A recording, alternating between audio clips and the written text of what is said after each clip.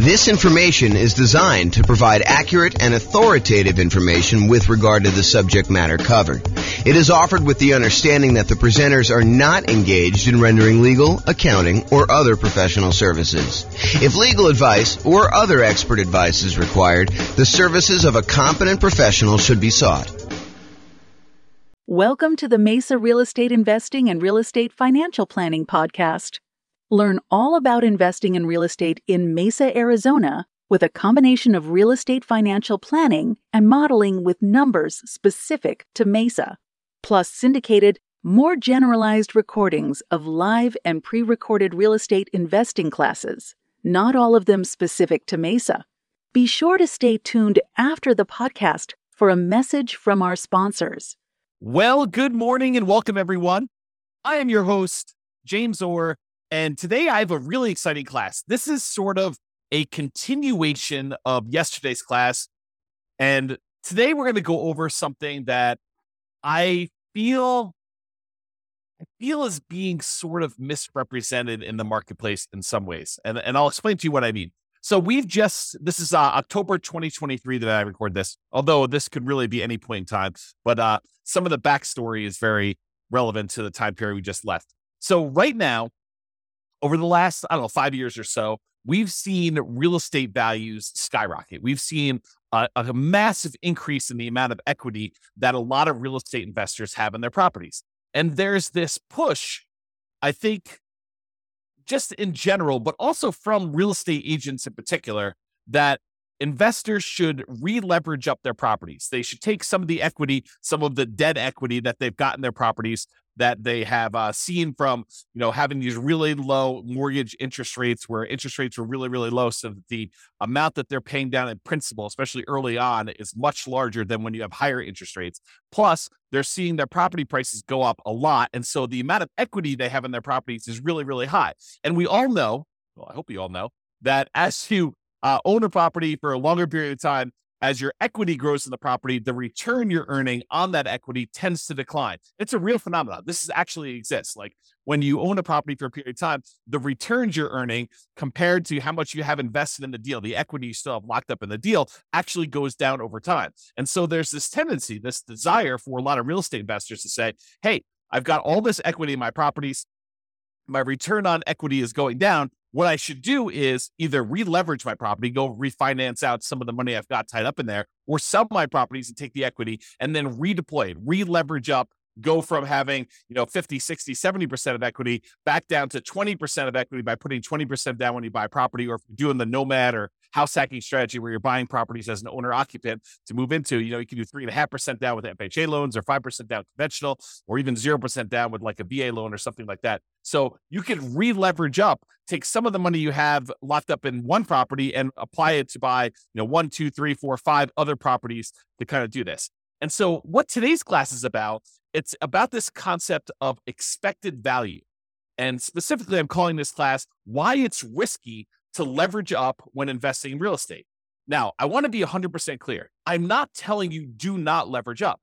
I'm not telling you to leverage up either, though. What I want you to understand is why it's risky to leverage up. And I want to show you some examples as to why you may not want to do this and what could possibly happen so that you do this with eyes wide open and you make a educated decision when you do this. Plus, at the end, I might show you some really, really advanced stuff that we're doing where I go to Freaky Town about how we model some of this stuff to model more realistic examples of what's happening in the real world. So this class is called Expected Value, Why It's Risky to Leverage Up when Investing in Real Estate. And I'm going to jump right into the presentation.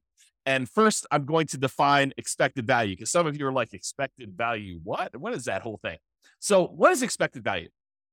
Expected value is the average of the probability weighted outcomes that you might see in a situation. The Oxford Dictionary's definition is a predicted value of a variable like net worth or cash flow or how long it's going to take you to be financially independent, or a measure of risk like debt to income or debt to net worth, or any of these other measures that we have. It's any variable that you want to do, but it is according to Oxford Dictionary's definition, a predicted value of a variable calculated as the sum of all of the possible values each multiplied by the probability of their occurrence. And I'm going to go into some examples, but I want you to just understand like what is happening here. So for us, we might ask something like, what is my estimated net worth or cash flow or the month that we achieve financial independence, where we look at all of the different things that could happen and what the probability of each thing happening is. So if we say, okay, look, I'm going to make this investment in this property. A year from now, what will my net worth be? Well, property values could go up. They could go up a lot in the next year. It's possible we could see a 10% plus increase in property values. But is that a very likely event? Is that very likely to happen? And the answer is we don't know, but we could guess and say, that's not like 90% chance that that's going to happen. We're not thinking that it's going to be a 90% probability that property values are going to go up 10%. Could it happen? Sure. Maybe it's a 10% chance. And picking these probabilities is difficult, but the idea is that you do your best, you pick like what you think could happen. Now, is it likely that property values will go up a little bit in the next year? Sure. I think that that's a reasonable assumption for a lot of folks. And so maybe you say, 40% chance that property values are going to go up in the 3 to 5% range. And then you could say, well, I also think it could be somewhere between 0 and 3% that they go up. And so you can go ahead and estimate the probability of that being whatever it is, 20% or so. But there is also a probability that property values will go down. And there's a chance that it'll go down a little bit, 0 to negative 3%. And then you could say that's about whatever it is, 20%. And then you could say there is also a chance that we will see a pretty significant decline in property values. Maybe that's a, 5 or 10% chance where it goes between -3 and -5, or -3 and -6, or -3 and -10, or whatever you decide your numbers are and what the probability is. Then the idea is you could use all of those estimates you came up with.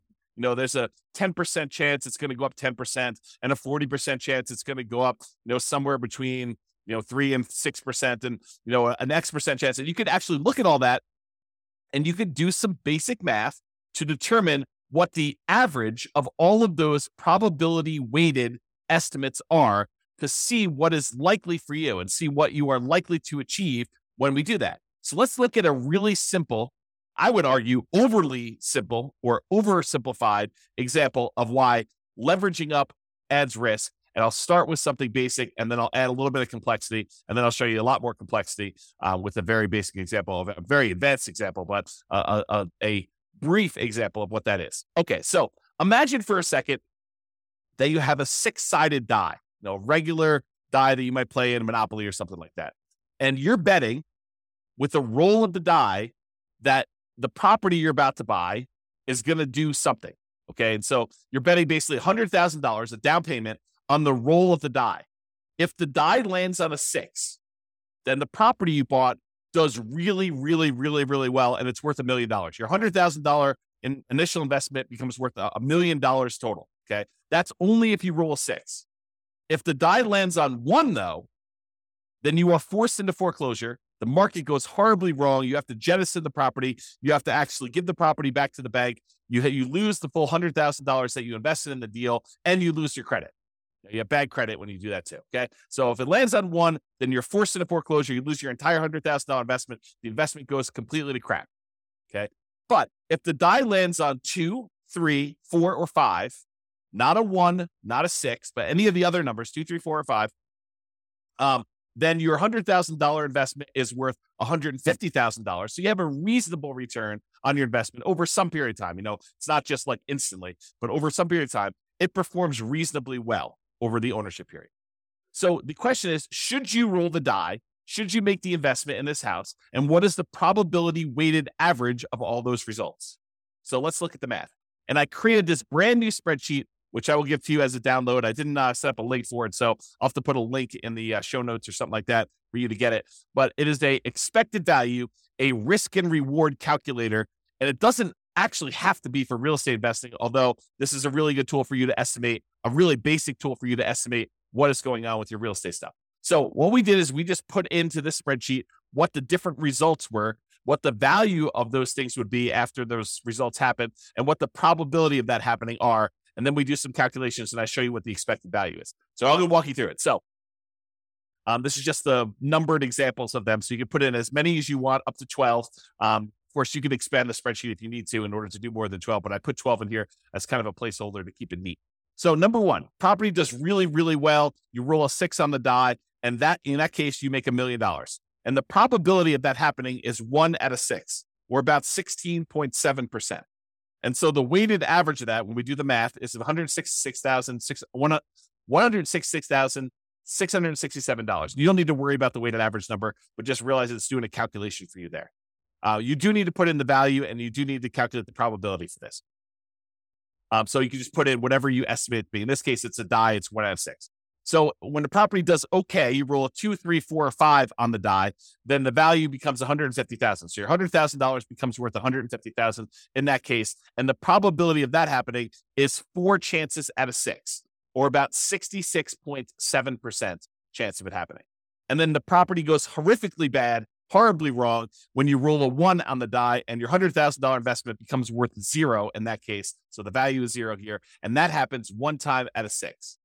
And in those cases, we do some math on that, and we determine that the expected value of you placing a $100,000 bet on a roll of the die, in other words, putting $100,000 down payment, buying an investment property where these are the only 3 options, although they're not weighted equally, then that probability, the expected value, the probability weighted value of this particular bet you're making is $266,666.67.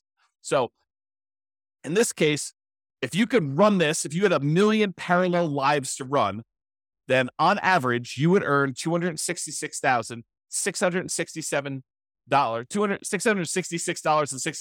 Wow, it's a mouthful. On average of all those. Now, here's what's crazy about this, is there are times, if you roll the 6 on the die, when you do really, really well, you make $1 million, you look like a stud, and you start telling people about all the different special skills you have of rolling a die, and how amazing you are at rolling a 6. And yeah, I did that. My $100,000 investment now became $1 million, and you look like a superstar. But really, it was a roll of the die to a great extent.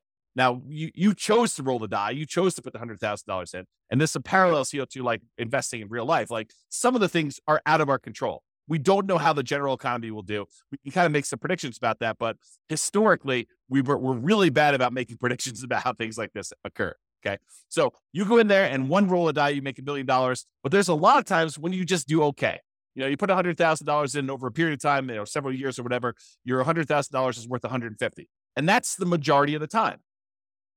But what if in one of your lives, your $100,000 investment was the time when everything went to crap and it went to 0? You don't feel so good about that. And unless you have another $100,000 sitting right behind you where you can take that and redeploy it and make another investment right afterward in order to do this, the chance of you having that another $100,000 is relatively low for most people. So the trick is, when you're looking at these things, you need to not only look at the probability and the expected value of how this might do overall, but you need to look at how much of a variance there is.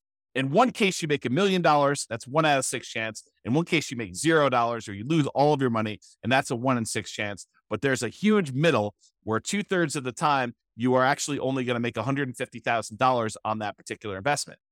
So you got to decide, is it worthwhile that 1 time out of 6, I'm going to go broke, and 1 time out of 6, I'm going to become a millionaire, and like 2/3 of the time, 4 out of 6, I'm actually going to just do okay on this particular investment. And that's sort of the decision we're talking about as to when you should leverage up. So let me talk to you about this example. And this is just one of many examples I could have given you, but I think this demonstrates it pretty clearly. And so I'll just use this one, and we could do more of these in the future, especially if you like it. Go ahead and reply to me, send me a comment if you like this video, and we could do more variations on different things, not just this one example, because I think it's really interesting to think about this for a lot of different examples, but this one is particularly good. So let's look at the expected value. If you have one property, it's a $500,000 property, and you own it free and clear. You don't have any mortgages on it. You have $500,000 that you can invest. You buy one free and clear property. So you own one property, and it's worth $500K.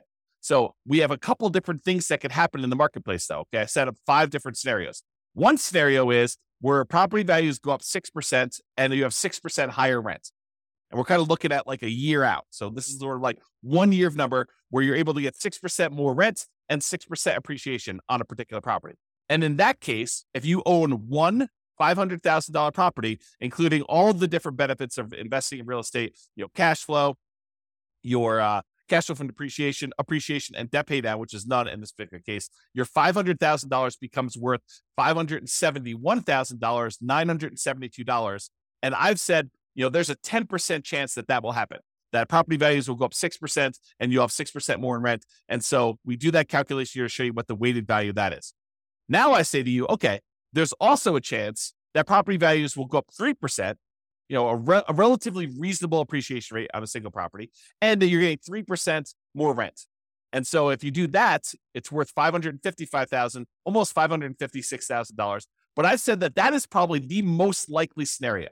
That 55% of the time, more than half the time, that is likely what's going to happen.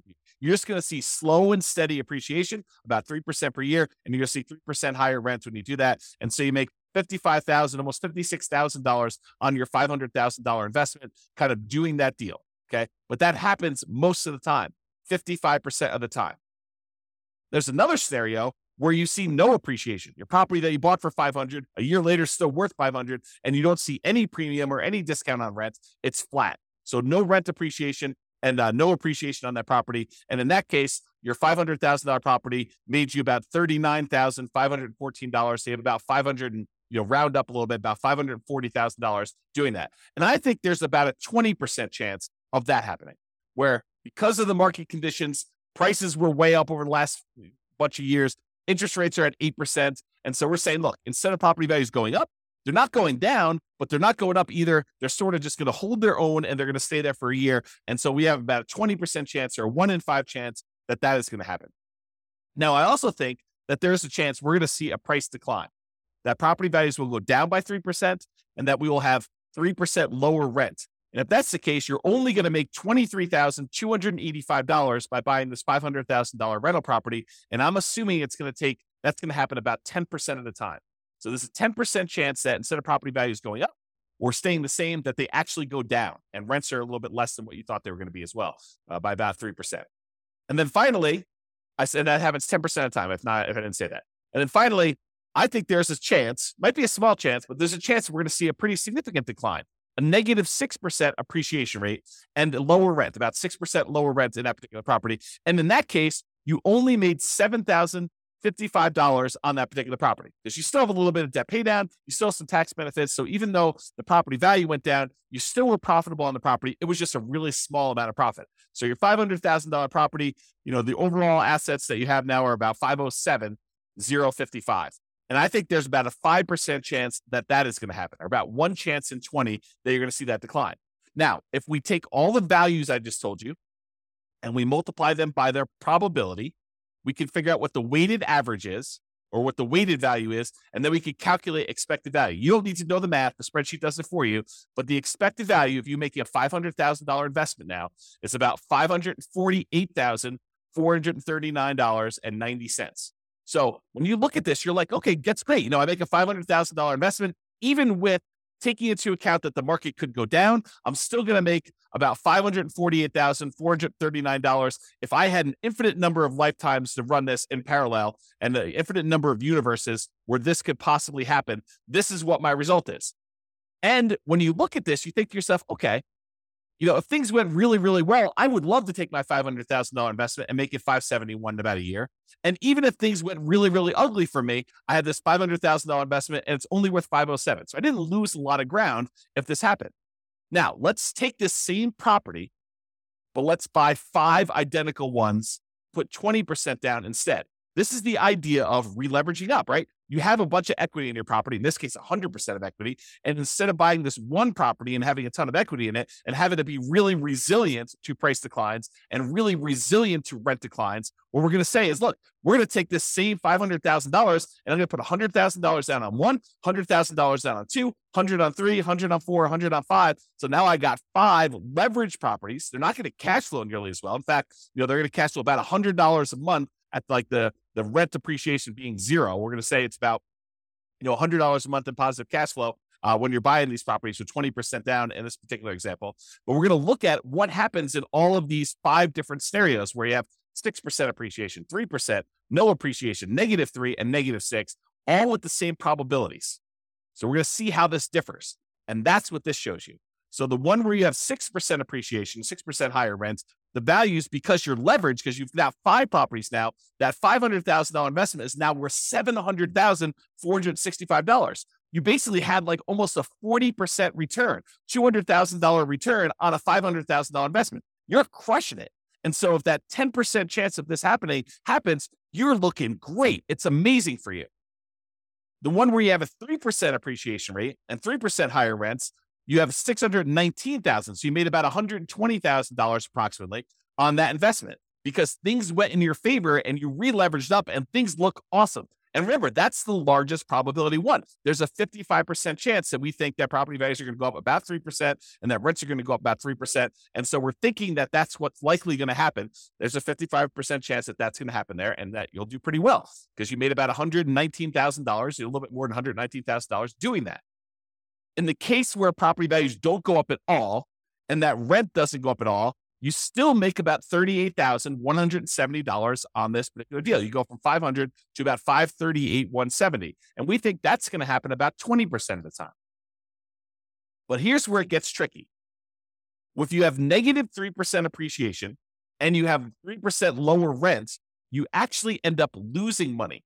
The $500,000 you had invested now is only worth $457,000. So you've lost, what is that, $43,000 because the property values went down 3% and you have 3% lower rents. This is the downside of leveraging up. This is the ugly side of that happening. And even though we're only saying that it happens 10% of the time, how would you like your 10%, the one lifetime you're living, because you can't average this out. You can't do this unlimited times in parallel. You have one life. And what if your one life means that you're at that negative 3% and you've got that lower rent? And so there's a risk that you actually could go from your $500,000 to being worth less than that $500,000. You could be negative. And yes, I do understand that, you give this enough time, it may recover and all that other stuff. I totally understand that. And I agree. The longer you hold real estate, the less risky it tends to be, because over a very long period of time, real estate tends to appreciate about that slow and steady 3% per year. Rents tend to go up about the same as inflation, about 3% per year. And that you end up paying down the loan over time, and that gets better. So I do get that the longer you hold this, the less risk you have. But I want you to understand where this extra risk comes from and how it actually plays out when you look at this expected value concept. The final one, negative 6% appreciation and 6% lower rent, and that $500,000 that you had invested is now only worth $375,000. So you lost about $124,000 and change by having the property values go down, where before the worst case scenario had you gain $7,000 because you only owned one property and it was free and clear. Now if property values dip a little bit, you're down $120,000. Now you're starting to grow from there. And even though that only happens 5% of the time, it is calculated in here. So even though our expected value is higher, before it was $548,000, now it's $582,000 because you're leveraged, and it's more likely, we believe, it's more likely probabilistically that the property value is going to increase, that rents are going to increase, and that's likely the future. You also have situations where it's less. So it was $548,000, now it's $582,803. So your expected value has increased. The chance of things going in your favor are still in your favor. I mean, the expected value kind of gives you an idea of probabilistic weighted outcomes that you might expect to have based on how likely they are to happen. But how would you like to be the one where you lose $125,000 or you lose $43,000? Those are ugly. And those could happen 10% of the time and 5% of the time for combined of 15% between the two of them. So while there's a really good chance this could work out great for you if you leverage up, the danger is there are some situations where it does not work out well for you at all. And you can end up losing money on this. So that's sort of the idea as to why you might want to think twice about leveraging up or the risks associated with leveraging up in real estate. So I just have some notes in here. Let me make sure I cover these. So when you increase leverage, there's a chance that with a reasonable drop in price or rent, you end up losing part of your initial investment. So if we go from that one free and clear property to 20% down, fully leveraged property, leveraged investment properties, there is a chance that you lose money if the property values decline a little bit. So think about that before you take all this money and re-leverage up. There's also a chance you do a lot better than you would without re-leveraging up. So the upside is greater, but there also is a dark side, a downside to this happening, which I want you to be aware of. And again, like I said at the beginning, I'm not telling you to leverage up and I'm not telling you not to leverage up. I just want you to understand what the pros and cons are and what the risks are associated with this and why it does add risk for you to decide to leverage up on your properties. Okay. So estimating probabilities. What can be difficult is correctly, reasonably estimating probabilities, especially when you're a newer real estate investor and you don't know what is normal. I spend a lot of time talking to you about like the assumptions we use when we're doing deal analysis and things like that. And it's based on long-term history. I mean, there's a tendency in a market very close to where I live for people to use 6% appreciation on properties when they're doing their deal analysis. And some people come to me, they're like, James, so-and-so uses 6% when they do their deal analysis. And it's based on, the fact that that particular city has seen, 6% appreciation, depending on how they calculate it, it could be that, over the last, whatever, X number of years. As I say, why are you using 3%? Because I'm conservative. That's why. Because my number is based on the overall nationwide average over, I forget the exact number, but it's like 80 plus years or 100 years. I forget the exact number on that. But it's over a very long period of time. I'm using the Case-Shiller number to show what the appreciation rate is over a very long period of time. It's 3%. Okay. And the inflation rate is about 3.1. And so inflation and appreciation are about the same. Okay. So property values tended to keep pace with inflation. It's one of the arguments some people use as to why you shouldn't invest in real estate. Real estate just barely keeps pace with inflation. Why would you go and invest in that? Because it keeps pace with inflation and we can leverage it. So even though we're seeing a 3% increase that's keeping pace with inflation, we may only have 20% invested in. So we're getting 5 times that or 15% return, 5 times 3% per year, 15% return, and inflation is only 3%. So we're gaining 12% a year on inflation. That's why we invest in real estate. One of the reasons. Okay. So people will argue, I don't want to invest in real estate because it just keeps pace with inflation. Yeah, that's awesome. That's great. Okay. So when some people say to you, hey, look, real estate in my market historically over the last 5 years has appreciated 8%. I should use 8% in my appreciation number in my spreadsheet analysis. I don't think so. I think that's a little optimistic. I do not encourage you to do that. And so coming up with these numbers to use is really, really difficult. Like what you should use for values is really difficult. And additionally, coming up with what probability, what the chances are of that happening are also very, very difficult to do, especially when you're new. How do you know, when I did my assumptions over here, how did I know that there was a 10% chance that property values would go up by 6% in higher rent? I guessed. It's an educated guess, but I guessed. It says about 1 year out of 10, property values are going to go up 6% or so, and you're going to see 6% higher rents. Is it possible that I'm wrong with that number? Sure. Is it possible it's 1%? Sure. Is it possible it's 20%? Probably not. Probably not. That would mean that every 5 years that we're seeing property values go up by that much. Maybe in some markets, but overall, I don't think so. So it's really hard to do this. And that's why, and honestly, it's imperfect because even if we had perfect history going back 100 or 200, 300 years, the past does not dictate or exactly say that we are definitely going to have exactly what happened in the past happen in the future. I think that it's really good and helpful to look at the past numbers and evaluate those and say, hey, look, this is what the range has been. It's possible we could see a 99% increase in property values in a single year. We've not seen that historically, but the highest we've seen is whatever it is in your marketplace, 14% or 9% or 8%. But could it be 99? Sure. Then it's great. It's a bonus, right? Could it be negative 99? Sure. Is it unlikely? Yeah. I mean, the biggest decline we've seen is whatever. You go look at your history and you find out what that is. And you figure out how frequently that happens. Sort of like what I did with our mortgage interest rate confidence meter. When people say, I think I'll be able to get 3% interest rates forever. I'm like, I don't think so. Historically, they're only about 2% of the time. Looking at back data as to what mortgage interest rates were, we only saw, 3% mortgage interest rate about 2% of the time. So for you to think that you're going to be able to get 3% in the future for the next 10, 15, 20 years while you're acquiring properties, it's silly. I mean, I think that's an unrealistic expectation. Okay. So when you're looking at these things, it's really hard to estimate these probabilities, but I think you do the best you can and you update it over time. You're like, look, I really think that this is unlikely, or I think that this is more likely. And we have this recency bias where we think that what has happened recently is more likely to happen in the future. And I think there's a little bit of truth to that. It's easier to go to 4.5% interest rates when we're at 5, and they've been between 4 and 5 for the last 5 years. But does that say that we can't do 18? No, we've seen 18% interest rates. Okay. But there's a recency bias, but don't be fooled into thinking that because they've always been between 3 and 5, that they will always be between 3 and 5. That is not the case. Okay. Now, this is not a perfect solution, but one imperfect alternative is to estimate a reasonable range of what appreciation might be, rent appreciation might be, mortgage interest rates might be, stock market rates of return might be, inflation, and estimate like what they might do, and then apply all those things combined. So imagine modeling your portfolio, and you say, look, okay, I've got whatever it is, $50,000 now, and I plan on buying a property as soon as I can save up a down payment. Then I plan on buying another one. I'll continue saving at this current rate plus whatever I'm making from the property, and I'll save up and I'll buy another property after that, and I'll buy another property after that as soon as I save up down payment, and I'll buy properties as quickly as I can until I get to 10.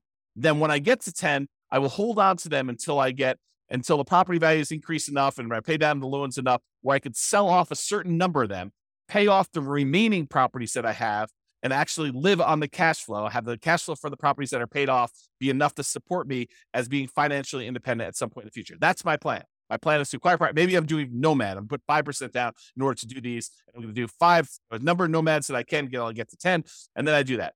And you say to yourself, okay, how do I estimate the probabilities of all this, James? Like, how do I think about this? Well, I think you take each part. You say, okay, appreciation. Well, appreciation historically has been around 3, but there have been some years when we've seen, 6, 7, 8, 9, 10%.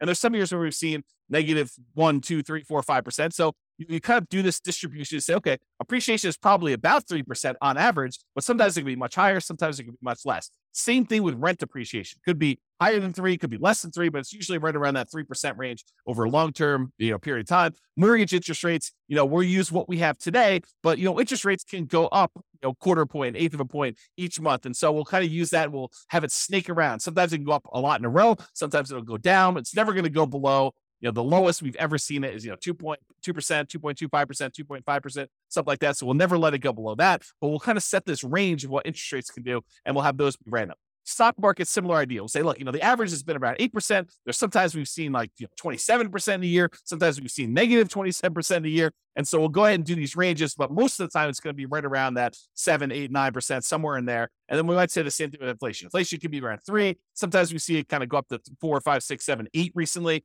Sometimes it's down to negative, 2, 0, 1, and maybe it's less likely to be negative. We can kind of set those probabilities. Then we take all of those and we apply them to our strategy of buying properties. And we do this analysis using software like the Real Estate Financial Planner, which allows us to do this crazy stuff where we model all this. Now, this is not a class on that particular stuff, but that's typically what I do when I do this type of modeling in the Real Estate Financial Planner software. I will go take like the stock market rate of return, and I'll say, I want it to be around an average of 8. In this case, it's about 7.8. Sometimes it's as low as negative 15% in a year. Sometimes it's as high as 30% a year. But on average, it's around this 8%. And most of the time, it's in this kind of like core 0 to 15% return, with some years being better than others and so like that. And then each month that we do our analysis, we run this 1,000 times. And we say this is the random range of what stock markets do. And then we look at how likely things are to be that way. Same thing with property appreciation. We say, look, the average is around 3. So it's right around here. Sometimes it's as low as negative 6 in a year. Sometimes it's as high as positive 12. And we can look at these numbers where it's mostly in this 0 to 6% range. That happens most of the time. But sometimes we have these outliers. And we can use this to analyze each individual property separately, or all properties as a whole, where they all go up together or they all go independently. Because sometimes some markets do better than others. And if you've got them spread out, some neighborhoods do better than others. Whatever you want to do, we can do all that. And then we get these results like this, where we can show you the range of values. This is that variance. Remember before on this spreadsheet, I showed you could be as good as, 507. It could be as good as 571,000, but it could be as bad as 507. And then the one where we had 5 properties could be as good as 700,000, but it could be as bad as 375, starting with 500. We do that same idea when we do that analysis with all the variables, so we can see there's a range. It could be as bad as 750,000 in this range. It could be as good as $2 million. The expected value of it is around 1.2. And I showed you the 25th and the 75th percentile. It shows you that about 25% of the time it's going to be around $1 million, and about 75% of the time it's going to be less than 1.4 or whatever that is. And so we can see this range of values and how the entire investment portfolio will do in terms of net worth and cash flow and time to financial independence and all that stuff. And then what we really can do is we could say, look, I'm comparing two strategies. I want to know what's going to be riskier for me, what's going to have the widest range of variance, what's going to be the one where I am most likely to succeed, but also it gives me a good chance of achieving my goals. And we can compare the two. So for example, in one case here, I'm buying 20% down rentals. In the other case, I'm buying 5% down Nomad rentals. And you can see the Nomad one gives you a lot more upside, a lot higher expected value. That's this dotted line here. Your expected value doing Nomad is like 2.2 versus an expected value of, let's see, whatever this is, about 1.2 if you do 20% down rentals. And the downside is not as bad. I mean, look, the difference between the worst case scenario, your like worst run putting 20% down, is about the same as your worst run when you do the Nomad strategy. But the Nomad strategy, the best run for 20% down is about 2 million. The best run for the Nomad strategy is about 4.5 million. And that's what we want to look at. We want to look at how these risks compare and see what the range of the outcomes might be when we're looking at this, because we could have a much higher expected value and a much higher upside without that much more or no more downside when we look at it. And by comparing these different strategies and doing different things, we can compare things like 5% down Nomad versus 5% down Nomad where we pay off properties first, or 5% down Nomad where we actually sell off part of our properties and pay those off in full. And we can look at these different things and see how they vary. And you could do that with things like net worth or cash flow. And this is one just showing you how long it takes you to be financially independent. And this is the 20% down one. It shows you that the expected value, the like number that is likely to happen, is about 30 years in this particular case with all these assumptions. And this is based on Norm and Norma, if you remember that from a previous podcast episode. But basically, it shows you it takes about 30 years for them to do this, but it could happen as early as 200 months, which whatever that is, a little less than 20 years, probably like 18 years or so, if I had to guess. And then it could happen as late as way past 40 years. It's kind of like the worst case scenario. So you can see the variance in those. And I looked at the 25th percentile. That happens at about 300 months, and the 75th percentile happens a little over, 420 months or whatever that is. And you can see these ranges of when these things happen. And you can also compare these to see which one gets you to financial independence faster, which is what we covered yesterday. It's like all the different ways we could do, all the different things we could do, all the different ways that we can actually make financial independence happen quicker for us. But that's not the whole story, right? We just showed you that sometimes you can actually have it happen faster. But if you look at it, it's happening faster at the expense of increasing our risk of having some type of catastrophic or significant failure. And I want you to understand that nuance, and we'll go into a lot more detail and we'll do a lot more classes on this, but this is the basic idea, and I hope you get the basics of it. All right. So in conclusion, focusing on improving your returns, an example, leveraging up, is just part of the story. You should also consider risk and probability. You have one life to live. It's not like you can do an unlimited number of these lifetimes and see the average yourself. You're just doing one path, and your path could be the most amazing path or could be the crappiest, worst path. In most cases, probabilistically, it's going to be somewhere in the middle, right? Because that's just how it is. You can't try an unlimited number of times. You can only try one time. And even if you have money behind you, you can only try one time, and then you got to see what the results are. Then you got to take the money you had kind of set aside and try again. But I mean, if you want to try this, if your chance of success is really, really large, but it only happens very rarely, you don't want to keep doing that because you may run out of time. You may only have like 100 years plus or minus to live. So if it takes you 10 years to kind of see these results to do that, you can't try 100 times. So you want to increase the probability of your success and eliminate or decrease the number of times you have bad, devastating, gets you out of the game sort of outcomes when you do that. So you should consider probability of success and the variance you might expect to see in your results when you do this. All right, that's all I got for you. I hope you enjoyed this class. This has been James Orr. Have a great day, everybody. Bye-bye for now. With home prices up, mortgage interest rates up, and rents up, but not quite enough to counteract the higher prices and interest rates. Cash flow on rental properties in Mesa is harder than ever. Book a call with the Real Estate Financial Planner to apply our proprietary 88 strategies to improve cash flow on your rentals. See the show notes for a link to schedule your call and improve your cash flow today.